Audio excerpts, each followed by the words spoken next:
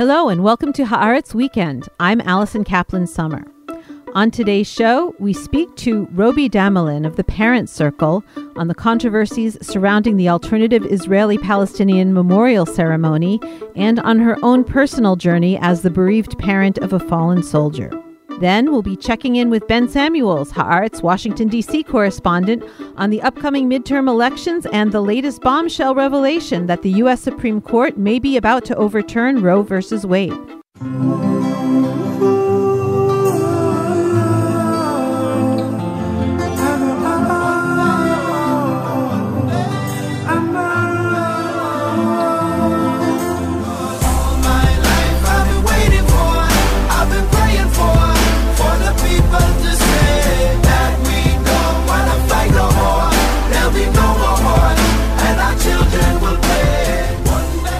We're recording on the eve of Israel's Memorial Day, and in recognition of that, our guest is Robi Damelin, the spokesperson and head of international relations for the Parents Circle Families Forum, a grassroots organization that's made up of hundreds of bereaved Israeli and Palestinian families working together for reconciliation and peace. She is also a bereaved parent herself, having lost her son David to a Palestinian sniper in 2002 while he was serving in IDF reserve duty. Robi, thank you so much for coming on Haaretz Weekend. I'm pleased that you invited me. So your group is one of the two co-sponsors of tonight's joint Israeli-Palestinian Memorial Day ceremony, and that's an alternative to the main government ceremony recognizing the day. Somehow, your ceremony manages to get into the headlines every year. This year, I wrote about it on haaretz.com, the controversy surrounds the participation of Rivka Michaeli, an 84-year-old actress, kind of a beloved figure and broadcaster. In the past, other artists and cultural figures have been criticized and attacked for participating in the ceremony, and there have often been battles in the Israeli government over allowing Palestinians who want to take part in the ceremony to participate, to cross over into Israel. And many from the right wing often stand outside and protest the event. Can you, from your perspective, tell us about the ceremony, how it came to be in 2006, how it grew, and what the experience is like and how it's changed? Well, I remember the very first ceremony. In those days, we also couldn't get permission for the Palestinians to come. So I stood on the stage at this very small kind of jazz club. Must have been maybe 300 people. And I told the story of Nasra Khatib, who lost two sons. It was very, very much off-Broadway, I would say, and people were shocked. And even amongst the parents' circle, some of the parents were not altogether okay with the fact that we were doing it on actual Memorial Day. But as it grew and as people began to understand that this wasn't anything political, this was just an expression of shared pain. And so slowly, people gained hope, even not really the usual suspects. Once they actually came and once they actually heard the stories of the people taking part, there was suddenly a change in their whole attitude. Of course, there's also lovely music and poetry and interesting people who come and talk. And so I think it's such a different atmosphere from like going to the cemetery the next day, where all these politicians pontificate and, glorify war. And I just sit there in horror. I really don't want to go at all. But I go because David's friends come and I feel I want to see them and be there. So this for me is a completely different way of expressing a sense of loss. And I can't explain to you what it's like to go to the cemetery on Memorial Day because there's so many people and they start pushing you and it's so undignified. I kind of dreamt the other night, that we had a ceremony and there were no more new graves. And that the only people crying were the people who'd lost already, but there were no more new ones. It was dignified. And the politicians that came spoke about peace and spoke about a new moral code for soldiers. What are we doing to our children that they should have to stand in a place and protect wild settler children who are attacking Arab villages and killing their sheep and cutting their trees down. Where's the education? You know, when David, my son, was found after he was killed, he had the Code of Ethics in his pocket.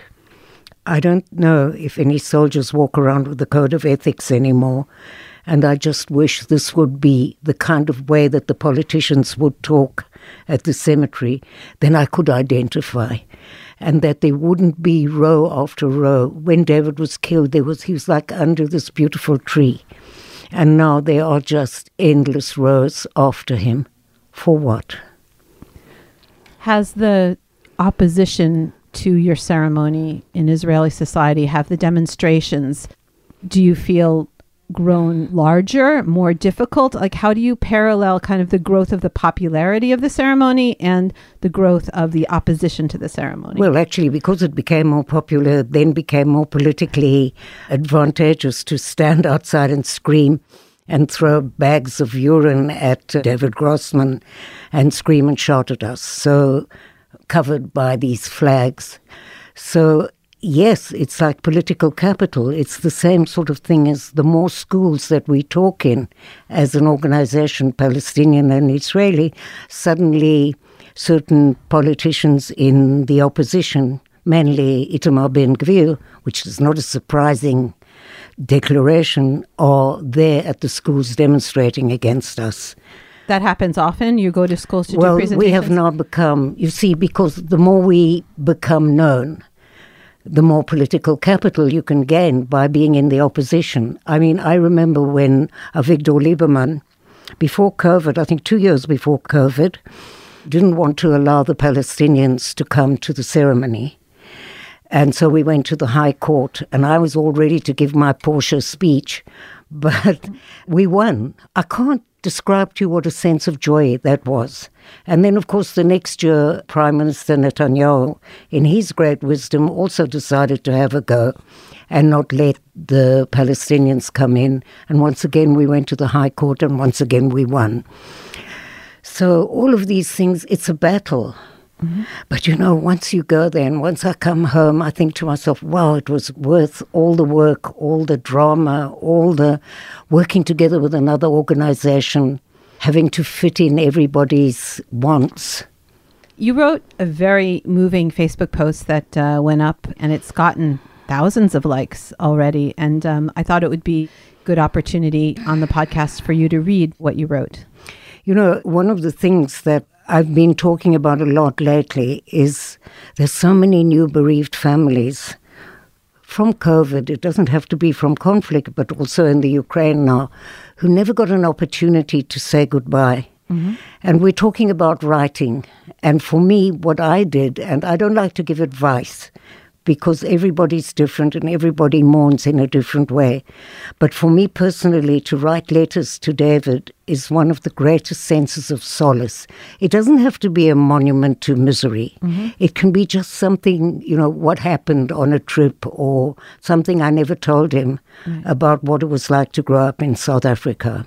This post is actually a letter to the opponents of the ceremony, right? Yes, because I think we have to talk to everybody.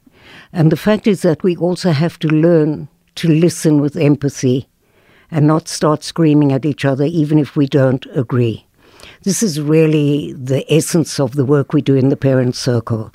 It's like, you know, I've got quite a powerfully vicious tongue, so I can say horrible things. But I learned over the years that what I did was simply close people down. They didn't want to listen to anything that I said. And I learned slowly, how to say the things that I wanted to say and also to make people laugh. I know that sounds extraordinary, but I tell you that if you can get somebody who doesn't like you to laugh together with you, you'll discover that that's a bridge to the heart. It's a connection. Yes. Yeah. So I wrote this because I really wanted people to think, because all of the critics of the ceremony have actually never been. So I thought this might work. Dear those who intend to join our ceremony tonight, draped in flags of Israel and shouting messages of hate, I offer you an alternative. Perhaps you could stay home and watch the ceremony online. Decide what you think of a Palestinian who donated the organs of his child who was killed by the Israeli army, but nevertheless Israeli lives were saved. Decide what a message of understanding of the other can mean. When the sirens start exactly at 8 p.m., I will be thinking of my beloved David, who was part of the peace movement, but nevertheless went to guard a settlement and gave up his life. All those in attendance will be thinking of their loved ones, who they will never see again, their eyelashes worn by the tears and their backs humped by carrying pain. If after watching you are still filled with anger, we would be happy to meet with you and to dialogue with respect. You and all other bereaved families are entitled to commemorate the loss of lives in the manner you see fit. I ask you to allow us the same privilege. That was a really impactful letter. Well, it's from the heart, and those are the people that I really want to talk to, because it's very nice for people to love you and say, oh, how marvelous. But the people that you want to go through a transformation and understand the cost of lives lost, because we are the consequence of this madness. You reminded me when you talked about letter writing, the fact that you actually wrote a letter to the sniper who killed your son, and you reached out to his family. Can you tell us that story a little bit? Well, that's part of a long story, The man who first brought me to the Parent Circle was Itzhak Frankenthal. He was the visionary who created this organization, the Parent Circle. And he invited me to go to a weekend in East Jerusalem to meet Palestinian and Israeli bereaved families. And I remember sitting around the table and looking into the eyes of the Palestinian mothers and realizing that we shared the same pain, and also realizing that the tears were the same colors. So if we could stand on the stage and talk in the same voice for reconciliation and nonviolence, then surely that would be an example for the whole world. After that weekend changed my whole life, from this crazy PR office with all these glamorous clients to then traveling around the world with a Palestinian to talk about reconciliation. And of course, the message of the Parent Circle is not local. This is a message which can be adapted all around the world. I've traveled enough to Sri Lanka, to Ireland, and even in America, where things are so polarized, and have realized that if they can adapt this message of listening with empathy and not having actually to agree, it can start a whole conversation that can make change. So I was very pleased with myself. And then I came home one night and there was a knock on my door. And I opened the door and there were 3 soldiers standing there, which only means one thing. So I kept slamming the door. I opened it eventually. They'd come to tell me that they caught the man who killed David.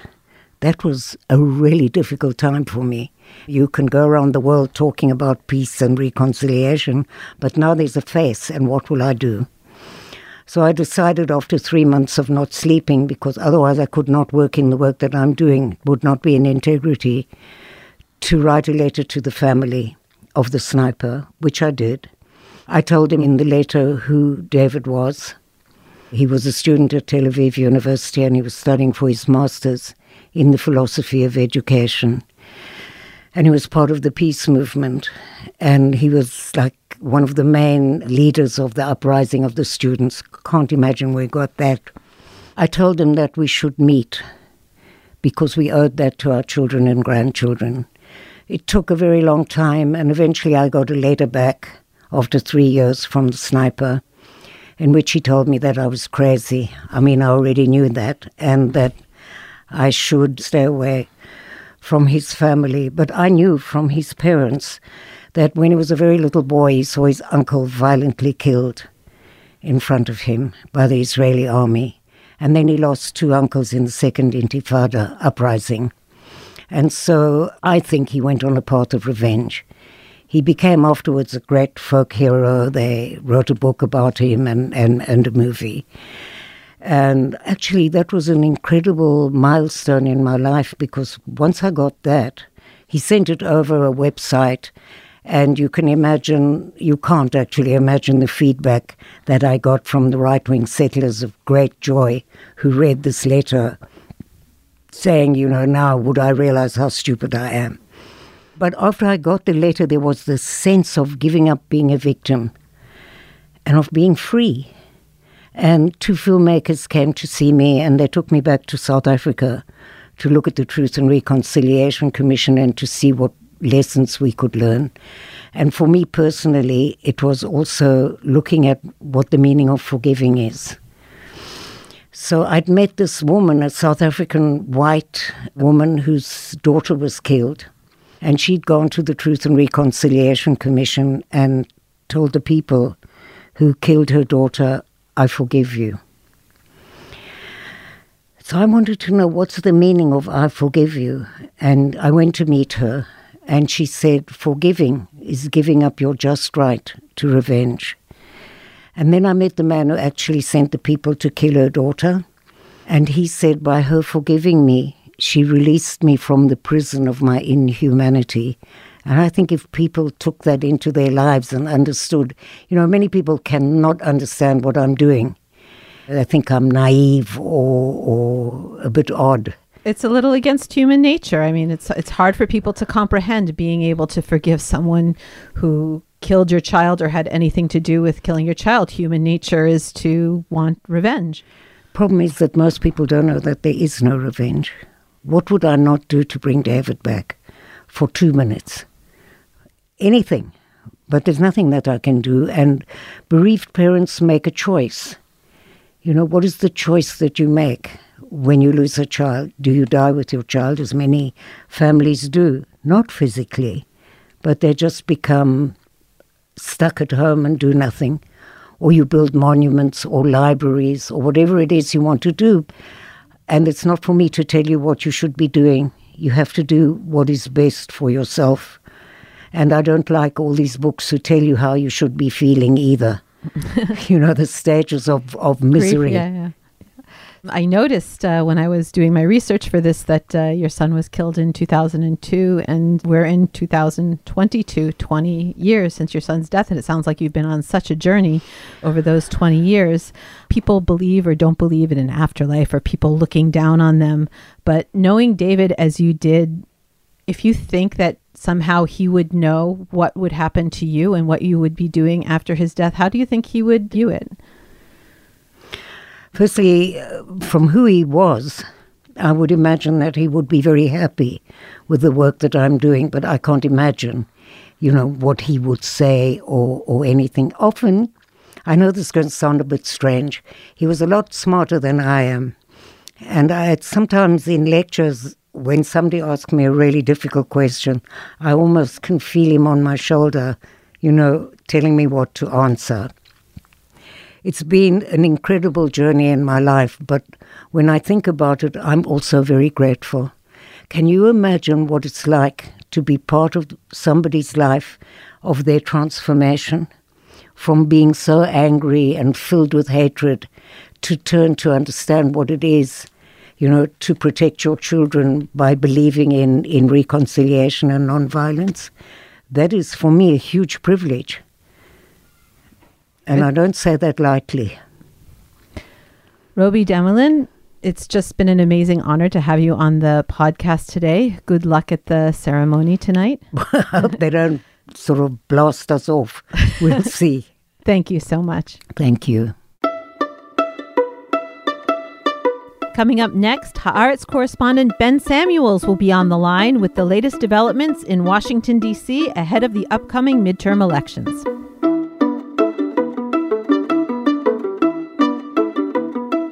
I'm happy to welcome Ben Samuels, our intrepid Haaretz Washington, D.C. correspondent, to the podcast. Ben, it's great to have you on. It's great to be here. I was planning to focus pretty much on the upcoming midterm elections in November and how they involve Israel and Jewish issues. But it seems that we've been overtaken on our podcast by breaking news events, and Washington, it appears, is rocking following the leak of what is purported to be a draft of a Supreme Court decision that would overturn Roe versus Wade, eliminating the right to abortion and opening the door to its ban in many states.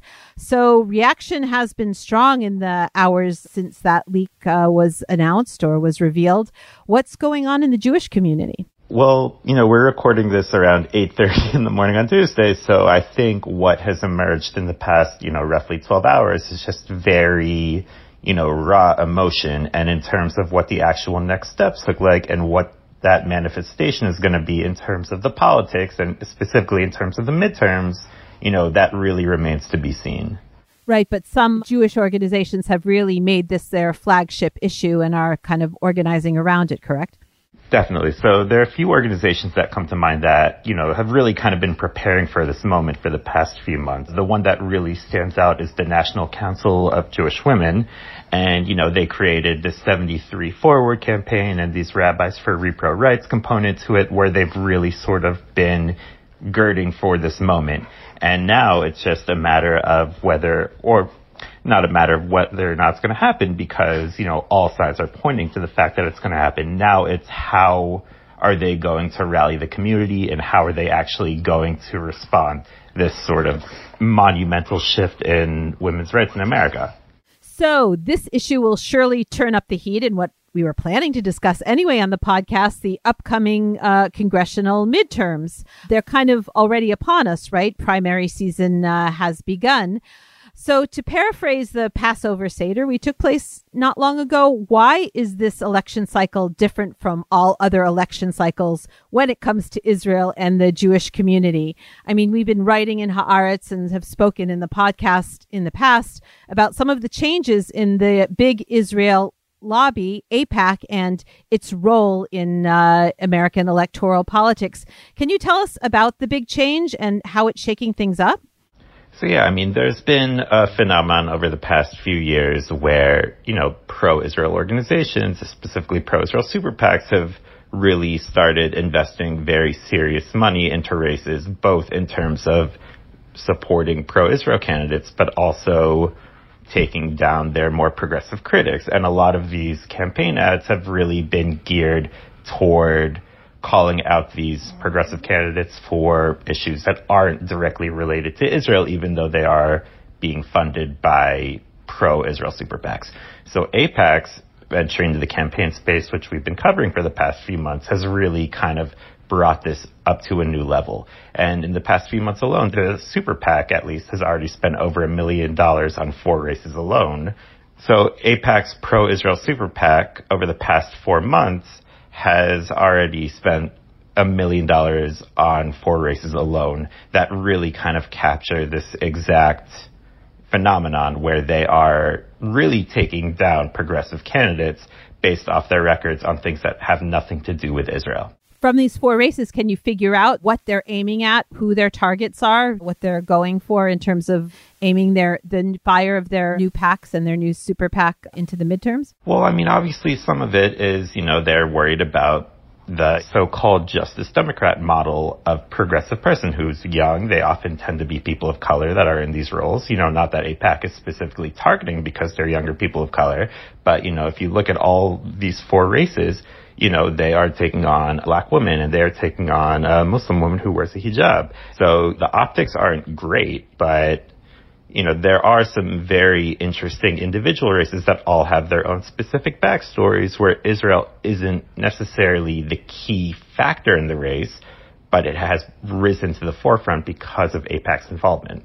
Most of the action is on the Democratic side, right? It's not really a big issue in the Republican GOP races, which are mostly people who have been endorsed by Trump versus people who have not been endorsed by Trump. Right. So, for today, for example, the big differences between the Ohio candidates, none of them have to do with Israel. There is very much a party line that you kind of need to hold if you want to have a future in Republican politics. But what might happen is that based off who wins these Democratic primaries, if the progressive candidates somehow manage to, overcome these significant investments from pro-Israel super PACs, then a lot of these talking points are going to be used against them in the general election by their Republican opponents, which, gives a lot of the pro-Israel organization's critics a lot of ammunition against them, saying that how can you claim to be bipartisan when you're basically just preparing Republican attack points against these candidates? So speaking of the Republicans, you wrote an article focusing on the AIPAC PAC's non-endorsement of Liz Cheney. And then that story sort of took on a life of its own and evolved. Can you tell us how that played out? Just to clarify, AIPAC created two different political action committees. One is a super PAC and one is your more traditional federal PAC. And the federal PAC is the one that has been endorsing these so-called election deniers over the past few months that has been garnering so much controversy. So after they issued their first wave of endorsing Democratic and Republican candidates, 37 of whom were these Republican quote-unquote election deniers, Liz Cheney was actually the first lawmaker to really criticize AIPAC for putting politics over policy. Then that obviously garnered significant attention. And then when they made their second wave of endorsements and endorsed another over 70 election deniers, but didn't endorse Liz Cheney, her exclusion really stuck out like a sore thumb, because she, more than perhaps any House Republican, has really embodied what AIPAC stands for better, for worse. She's been the most pro-Israel neoconservative lawmaker in the past few years. Even before she entered Congress and she was in public service, she was really championing a lot of things that were kind of pretty far right to the extreme of the pro-Israel community. So the fact that they didn't endorse her, a lot of people were saying, how can you say this is not about her criticism of Donald Trump? Obviously, I wrote that article and I highlighted her pro-Israel record, and I posed a question where AIPAC is really saying that they are prioritizing pro-Israel politics over, or pro-Israel beliefs over anything else, and how do you not endorse Liz Cheney?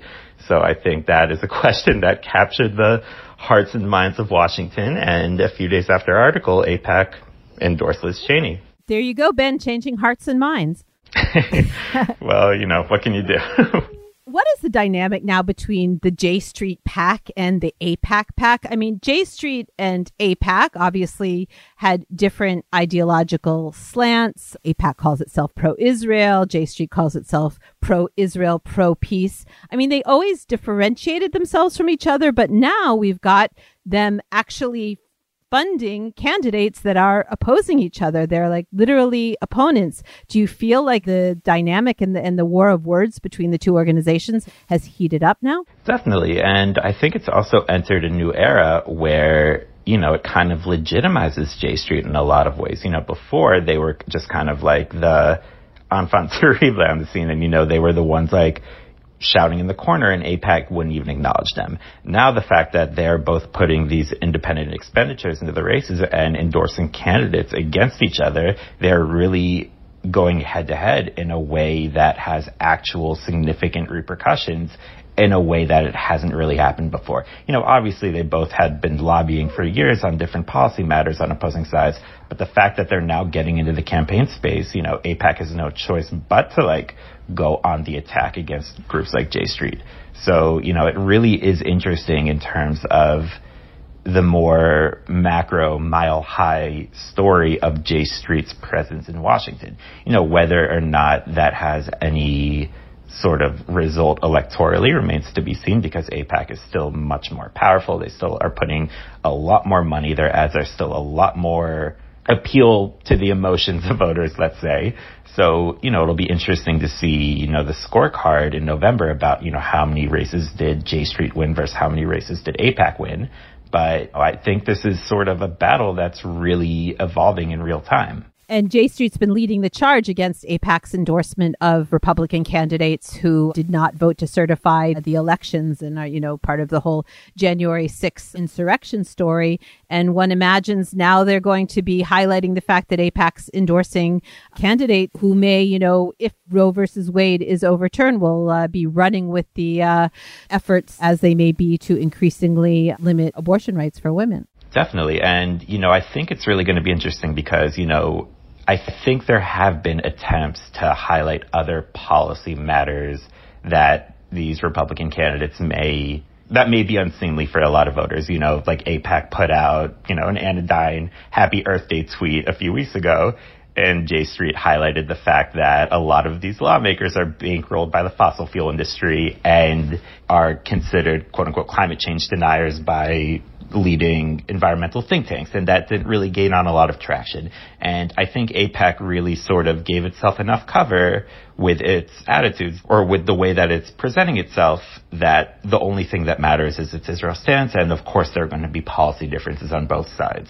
And the democracy issue and the supporting the insurrection has really been the only thing that has really captured the attention of the electorate so far. But the thing is, this Roe versus Wade development is so massive and it's so monumental that, it's going to be interesting to see if AIPAC's opponents can really seize onto this and really turn this into something. And there are also a lot of Democratic primaries that this has always been a significant issue, and now maybe J Street, really catapults the abortion matter into something that they can really seize on and use as a talking point in response to hit back at AIPAC. In another sign of increased polarization in the American Jewish community, kind of reflecting the partisan air in America at large, Jonathan Greenblatt, the head of the Anti-Defamation League, made a speech this past week that you reported on. The ADL has always been sort of both sides, trying to hit at anti-Semitism on the right and on the left. But how was this speech different, and why was it notable? Well, this speech really represents a marker in time, I think, for the American Jewish establishment, and particularly the ADL. Make no mistake about it, this speech was the ADL declaring war on Israel's left-wing critics. Just last week, the ADL released their audit of anti-Semitic findings, which is probably not the official term, but they released their finding on the past year's anti-Semitic incidents. And they said that anti-Semitic incidents have reached an all-time high since they've been recording it, and that there was a significant surge during the May 2021 Gaza war, but anti-Israel sentiments didn't make up for the majority of the incidents recorded over the year. And also, ADL, by their own definition, says anti-Zionism is not always anti-Semitism. That changed with Jonathan's speech the other day, where he said anti-Zionism is anti-Semitism, full stop. And then he accused three groups specifically of really encouraging homicidal violence against Jews because of their criticisms of Israel.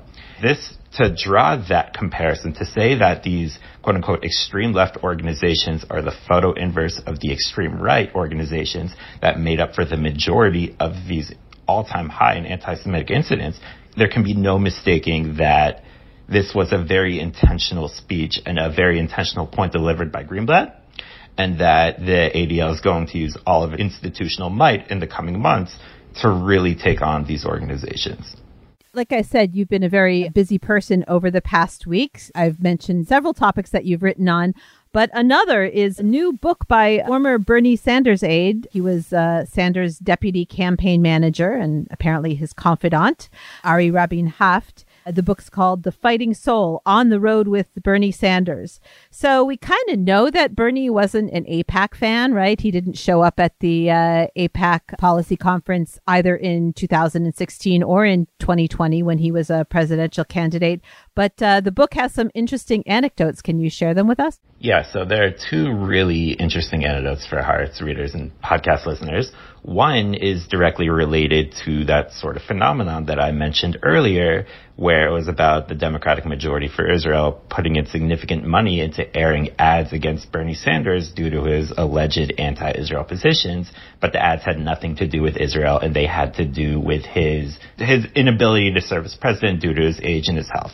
And, Ari talks about a meeting that Sanders and his staff had with DMFI chief Mark Mellman, where Mellman really took Sanders to task over the Muslim advocates that he was associating with and how he was positioning his own heritage and his own Judaism, which, by the way, Mellman completely denies Ari's accounting of this meeting, but that was one very interesting anecdote. The other one was directly about AIPAC, where there was a Yemen War Powers resolution that was being debated and that Sanders spearheaded, and it was clear that Republicans were going to try to attach some sort of Israel amendment to it to really embarrass the Democratic Party, and Sanders' staff was in a side room in the Capitol, debating strategy, and a Democratic staff leadership aide came up to them and asked if they had cleared their strategy with AIPAC.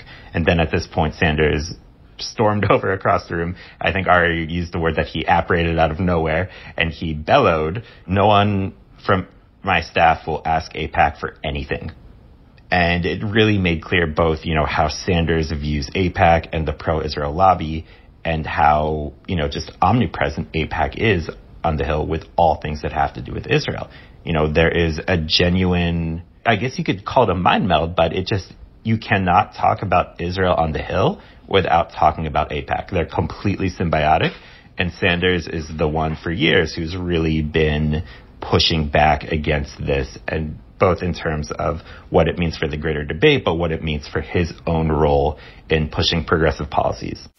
Well, I think that the ads saying that maybe, he was getting old and feeble were really misplaced, because these stories make him sound very feisty, and he's been very much on the scene ever since. And bringing us full circle in our conversation, he's coming out as one of the leaders of the push to pass legislation codifying Roe versus Wade as the law of the land, and saying that even the filibuster should be overturned in this effort. So Bernie Sanders, I think, and his influence isn't really going anywhere, right? Absolutely not. If anything, the legacy that he's created over the past few years has really been seen in the type of candidates that have been running. Without Bernie Sanders, I don't know if a Summer Lee or a Nita Alam or an Erica Smith or a Nina Turner can ever run for Congress, let alone have such momentum behind them. I think Bernie is making a difference in real time, and we're only beginning to see how his legacy is manifesting itself. Well, Ben, it just looks like the midterms have gotten hotter and more interesting, more complicated than we'd bargained for. It definitely sounds like you've got your work cut out for you. Let's hope so. Everybody go to haaretz.com and read Ben's many articles on what's going on in Washington. Thanks, Ben. Thank you for having me. That wraps things up for this edition of Haaretz Weekend.